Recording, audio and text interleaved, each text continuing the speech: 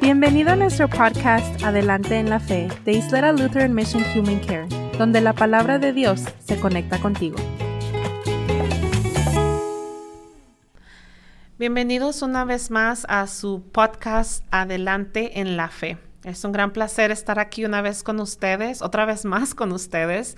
Es un gusto poder reunirnos, compartir la palabra, aprender cosas nuevas o recordar cosas que ya sabíamos, pero que una vez cuando las oímos vuelven a vibrar en nuestro corazón, vuelven a tener un efecto y vuelven a tomar vida propia, y así nuestra vida se enriquece y se mejora.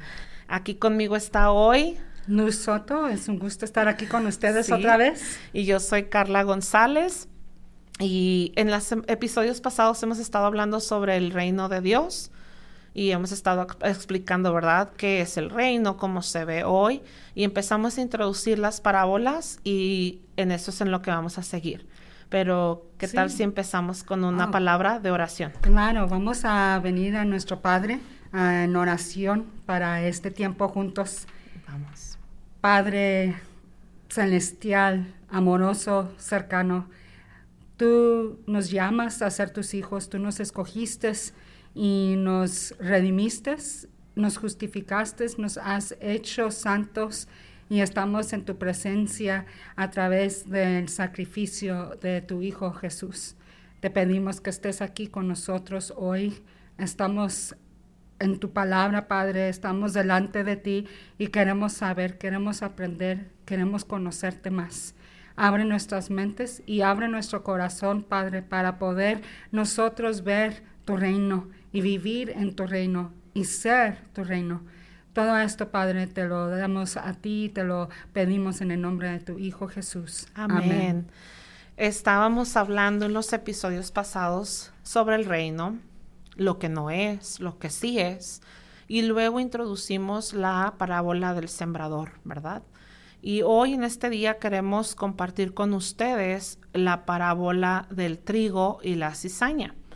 Y maravillosamente planeado, Jesús nuestro Señor estaba predicando a su pueblo en parábolas y lleva la Biblia a esta secuencia, una secuencia inteligente, sabia, celestial, ¿verdad? En la que Jesús empieza a desgajar poco a poquito las enseñanzas de lo que es su reino y luego empieza hablando con el sembrador. El sembrador es el Señor.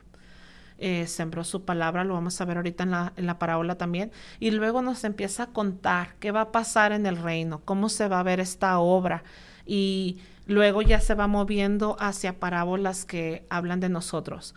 Pero ahorita estamos en medio de esta parábola, el trigo y la cizaña, y esto se encuentra en el libro de Marcos y Mateos, pero nosotros vamos a leer del libro de Mateo, y la cita que vamos a leer es capítulo 13. Capítulo 13, Mateo 13, capítulo 24 al 30, y dice así: Jesús les contó otra parábola. El reino de los cielos, lo que hemos estado estudiando, es semejante a un hombre que sembró buena semilla en su campo.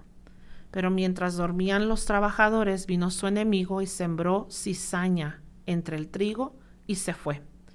Cuando el trigo brotó y dio fruto, apareció también la cizaña. Entonces los siervos fueron a preguntar al dueño del terreno: Señor, ¿acaso no sembraste buena semilla en tu campo? ¿De dónde salió la cizaña? El dueño les dijo: esto lo ha hecho un enemigo. Los siervos le preguntaron: ¿quieres que vayamos y lo arranquemos? Y él les respondió: no, porque al arrancar la cizaña podrían también arrancar el trigo. Dejen que crezca lo uno y lo otro hasta la cosecha. Cuando llegue el momento de cosechar, yo les diré a los segadores que recojan primero la cizaña y la aten en manojos para quemarla, y después guarden el trigo en mi granero. Esta es palabra del Señor. Entonces, es una parábola hermosa que nos, así como en la parábola del sembrador, podemos tomar esto y la aplicamos a otros. Hay algunas personas que son cizaña y otras personas que son trigo, ¿verdad? Y es muy tentador hacer eso porque como humanos y pecadores siempre estamos juzgando. Es la manera que nuestra mente sirve, o las personas, o la situación, o el lugar. Y a veces juzgar no es algo malo, o sea, No. nuestra mente trabaja así y dices, ok, este pedazo de pan se ve verde, podrido, estás pasando un juicio, estás determinando que aquello está malo, no te lo vas a comer.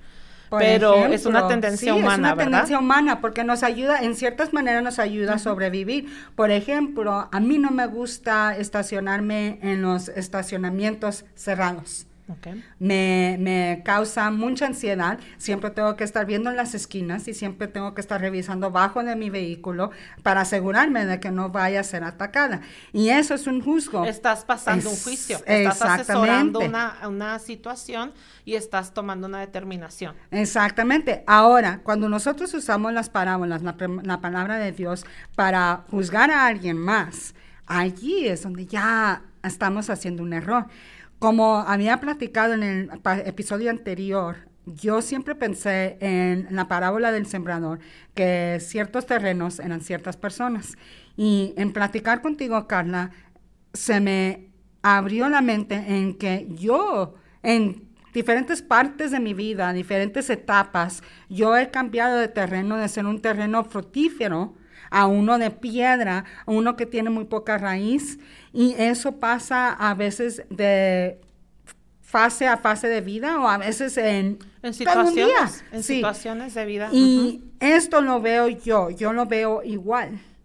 Veo que cuando tomamos nosotros la palabra y la usamos, primero, para conocer a Dios, y segundo, para conocernos a nosotros mismos en los ojos de Dios, entonces la estamos usando correctamente, ¿verdad? Y lo que estoy viendo yo aquí es que el enemigo siempre va a venir a sembrar cizaña en nosotros. Y la razón por qué es porque es lo que quiere él hacer, quiere quitarle a Dios lo suyo. Fíjate, ahorita que estás mencionando esto, Luz, cuando yo leía esta parábola y me preparaba un poquito, noté ciertos puntos que tengo delineados en la parábola. El reino de los cielos es. El reino de los cielos Dios lo estableció con un propósito.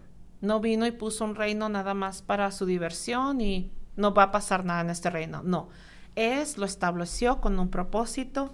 Y es como un hombre que siembra buena semilla, una obra, algo va a pasar.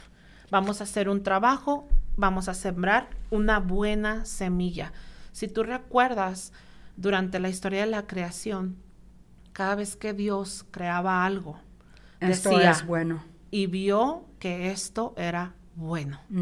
Y me gusta mucho la relación con estas palabras en la parábola, donde dice, la buena semilla. Entonces ya de entrada vamos viendo que si hay algo bueno, va a haber algo malo, ¿verdad? Un pastor me dijo una vez, en cada lugar que Dios planta una iglesia, Satanás viene y planta la capilla al lado. Claro. ¿Verdad? Y aquí tenemos, mira, por ejemplo, si aplico yo esto personalmente a mí, Dios ha hecho mucho trabajo en mí, lo he visto yo porque he visto que se me hace más fácil perdonar, se me hace más fácil enseñar compasión, se me hace más fácil poder amar sin esperar algo a cambio. Todo eso. Pero al mismo tiempo siento yo en mí, a veces en las situaciones donde tengo yo que perdonar a alguien que no te pide disculpas. Exactamente. Tengo que amar a alguien que no solamente no me ama para atrás, pero a veces hasta hace todo lo posible para dañarme para atrás, ¿verdad? Y siento ese resentimiento, siento ese enojo. Y allí es donde Satanás está tratando de emplatar adentro de mi cizaña para tratar de tragarse el amor y la compasión y el perdón que Dios ha estado sembrando en mí. Sí, es una muy buena aplicación y fíjate, Luz, me gusta que hayas tomado ese tema porque la misma parábola te va llevando paso por paso. Lo que sigue después de ahí de que Dios ha sembrado una buena semilla en ti, dice, mientras dormían, mientras los trabajadores se dormían, no estaban atentos. Y ponía yo aquí una nota y decía, mientras dormían, vino el enemigo y sembró y se fue. Es muy común, hermanos, radio escucha, el que nos escucha. El enemigo la mayoría de las veces no va a venir de frente y te va a decir, vengo a darte mentira, vengo a sembrar algo malo en ti. No, no, no. Mientras tú duermes, mientras tú estás distraído, mientras tú estás ocupado con otras cosas, mientras te estás alimentando de otras cosas, el enemigo siembra en nosotros cizaña. Y no se queda, a él no le importa recoger la cizaña, a él no le importa ver lo que va a pasar, él ya sabe lo que va a pasar. Ni siquiera se quiere robar el trigo. De hecho, Satanás no es un ser que esté buscando seguidores, él no busca un seguidor en ti. Lo que quiere, lo que le interesa es que tú no sigas a Cristo, que tú no sirvas a Cristo y no lo conozcas. Entonces, esto pasa cuando dormimos, cuando estamos distraídos, cuando no estamos atentos, cuando no cuidamos la buena semilla. Entonces, ¿qué pasa? En nosotros, en la iglesia y en el mundo, crecen juntos el trigo y la cizaña. Y entonces vienen los trabajadores, nosotros los de la iglesia. Y nos damos cuenta que aquí hay cizaña. ¿Y cómo pasó esto? No sabemos cómo, pero pasó y no estábamos preparados. A mí, en estudiar las escrituras y en estudiar la humanidad, se me hace tan sorprendente que nos pongamos nosotros así sorprendidos. ¿Cómo pasó eso? ¿Cómo dejamos como sociedad, como humanos, dejar pasar eso? Pues lo dejaron pasar porque nos dormimos, porque ya había pasado. Hay un dicho muy célebre, ¿verdad? Mexicano, nos dormimos en nuestros laureles. Uh-huh. Y la verdad es que decidimos poner nuestra atención, en algo más, esfuerzos en otra cosa, y nos dormimos y el enemigo no va a perder oportunidad. Nunca. Eso es lo que el enemigo espera, es lo que busca. Es una de las razones por qué el apóstol Pablo en sus cartas a la iglesia de Efesios, en las cartas a la iglesia de Corintios, les dice una y otra vez, manténganse alerta y firmes. Alerta porque viene Satanás, y firmes porque lo que va a querer hacer es tumbarnos. Y fíjate que cuando estamos estudiando esto y cuando lo estamos viendo, nosotros tenemos un método de estudio, ¿verdad? Este es el área preocupante. Esto es lo que nos puede robar el sueño. Pero siempre está la esperanza, el evangelio, las buenas nuevas. La luz. Vienen los trabajadores y le preguntan al Señor, ¿qué hacemos, Señor? ¿Arrancamos la cizaña? Y el Señor les contesta, no. Déjenla crecer juntos, porque si arrancan la cizaña ahorita, van a dañar el fruto de la buena semilla, van a dañar el trigo. Una de las cosas muy hermosas, porque a veces sí está uno preguntando si lo que siento yo es de Dios o es mi propio deseo pecaminoso, ¿verdad? Y a veces no se nota la diferencia. Si llegan a meterse al Google, al internet. Y lo hicimos sí, cuando estudiamos esto. La cizaña y el trigo, cuando se están madurando, se parecen mucho. Pero Daniuska, ella nos ha acompañado en los últimos episodios. Daniuska dijo que cuando está completamente madura la cizaña y el trigo, hay una gran diferencia. El trigo se agacha con el peso. El trigo se dobla. Se dobla con el peso, y la cizaña no. La cizaña se queda parada. Y eso me empezó a ponerme a pensar en la humildad y en el orgullo. El orgullo siempre nos separa de Dios. Y cuando empiezo a sentir ese resentimiento, si vamos otra vez a la aplicación personal que te platica Carla, cuando empiezo a sentir ese resentimiento y empiezo yo a pensar, no, pues, ¿sabes qué? Yo tampoco ya no voy a hacer eso. No se me hace justo. Y allí es donde brinco, yo digo, eso es orgullo. Yo no me estoy doblando. Yo estoy para doblarme porque yo soy trigo. Y sabes que me gusta mucho que menciones eso, Luz, porque a través del estudio, a través del cambio, a través de la transformación que Jesús ha traído a nuestras vidas, hemos llegado a un punto en el que comprendemos, aceptamos en amor y hasta nos gozamos en el hecho de que podemos decirle al Señor, ¿sabes qué, Señor? Tú estás bien, yo estoy mal. Si tú me dices, Señor, que perdone a esta persona hasta 70 veces 7, lo voy a tú hacer. Tienes la razón, Señor. Aunque yo sienta en mi corazón que no quiero hacerlo, tú tienes la razón. Aunque piense yo que no es justo, tú eres la verdad. Y esa es la parte en la que entra el orgullo y la humildad, el decir, ¿sabes qué, Señor? Tú tienes la verdad. Yo no tengo la verdad. No, tú eres Dios y yo no soy Dios. Y dice nuestro Señor Jesucristo en la palabra, ¿verdad? Dice, déjenlas crecer juntas. Porque la tarea de la separación entre lo que está bien y lo que está mal, entre determinar y juzgar, esto es verdad y esto es mentira, es mi labor, dice el Señor. No es la labor de ustedes. La labor de ustedes es, sembramos, pasó esto, el enemigo sembró cizaña, déjenlo crecer, yo voy a hacer la separación. Y muchas veces esto tiene muchas aplicaciones. Es decir, yo voy a juzgar el pecado y yo lo voy a sanar. Yo lo voy a quitar de tu vida y yo lo voy a arrancar de raíz sin dañar la verdad que yo he sembrado en ti. Esto también se aplica en la iglesia. Dejen que todo crezca junto, creyentes, no creyentes. El Señor ve el corazón, Él es quien determina. No es nuestro lugar para separar y juzgar quién de veras ama a Dios y quién no. Eso no es la única preocupación, y no tanto preocupación, más bien la tarea de la iglesia es inculcar la palabra de Dios, y la tarea de cada creyente es sembrar la buena semilla. Sí, la tarea de cada creyente es buscar a Dios, buscar y Él se acerca a ti. Alimentarte de Él. Es la explicación de esta parábola. Se encuentra ahí adelante en Mateo 13, 36 al 43. Y no la voy a leer toda, pero hay unas cuantas frases que denotan la explicación. O sea, no tiene uno que darle mucha vuelta.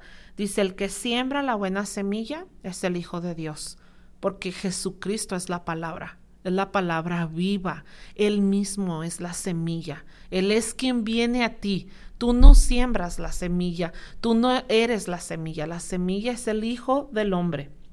Dice, el campo es el mundo.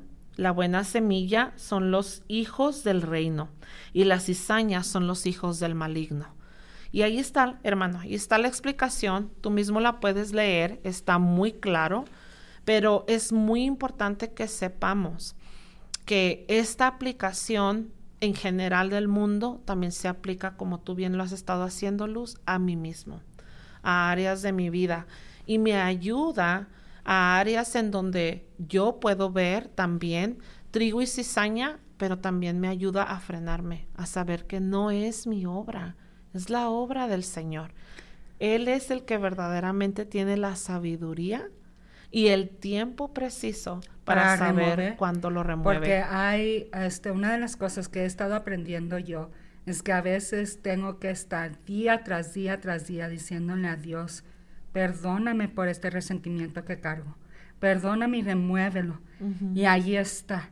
Y en su tiempo Dios es el que remueve. Y a veces, Carla, duele. Claro. Pero es el sembrador el que sabe cómo remover sin dañar el fruto, el que lo hace. Si trato yo de encontrar manera de arrancarlo diciendo, bueno, yo ya no quiero resentir nada, voy a doblegarme ya no voy a hablar con nadie, ya no voy a dejar que nadie se acerque a mí, ya no voy a hablar con nadie. Para no tener este resentimiento, para no tener que lidiar con estos sentimientos horribles, mejor no voy a dejar que nadie se acerque. ¿Sí?